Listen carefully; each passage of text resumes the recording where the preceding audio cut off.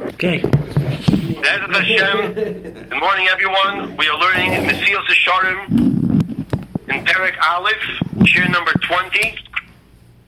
And the Ramchal continues to discuss the importance of connecting to Hashem by learning His Torah and doing the mitzvahs.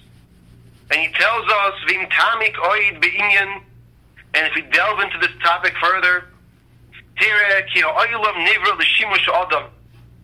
This world was created to serve mankind.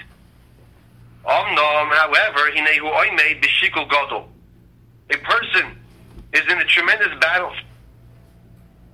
Ima adam, as we mentioned last time, Ima adam nimshach achar ha'olam u'misrachim mi'boiroi, hinehu miskalkel ha'olam imoi. If a person who is in this battle distances himself, which means he is losing the battle, he is mekalkel himself, he ruins himself, u'mekalkel ha'olam imoi, and he ruins the world with him.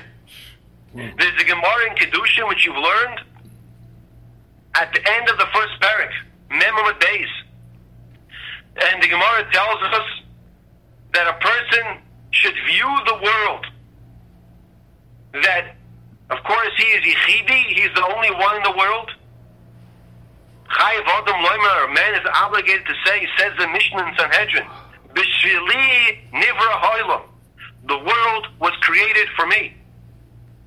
And says the Gemara in Kedushin, a person should view the world Mechza Chayav Mechza Zakai, half and half on the scale of good deeds and not good deeds. And his actions, it's a very tall order. His behavior, he does the mitzvah, he's machriya, he pulls the scale down on the positive side for himself. What happened?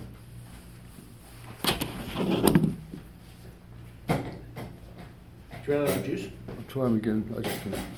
We lost him, so. We're recording.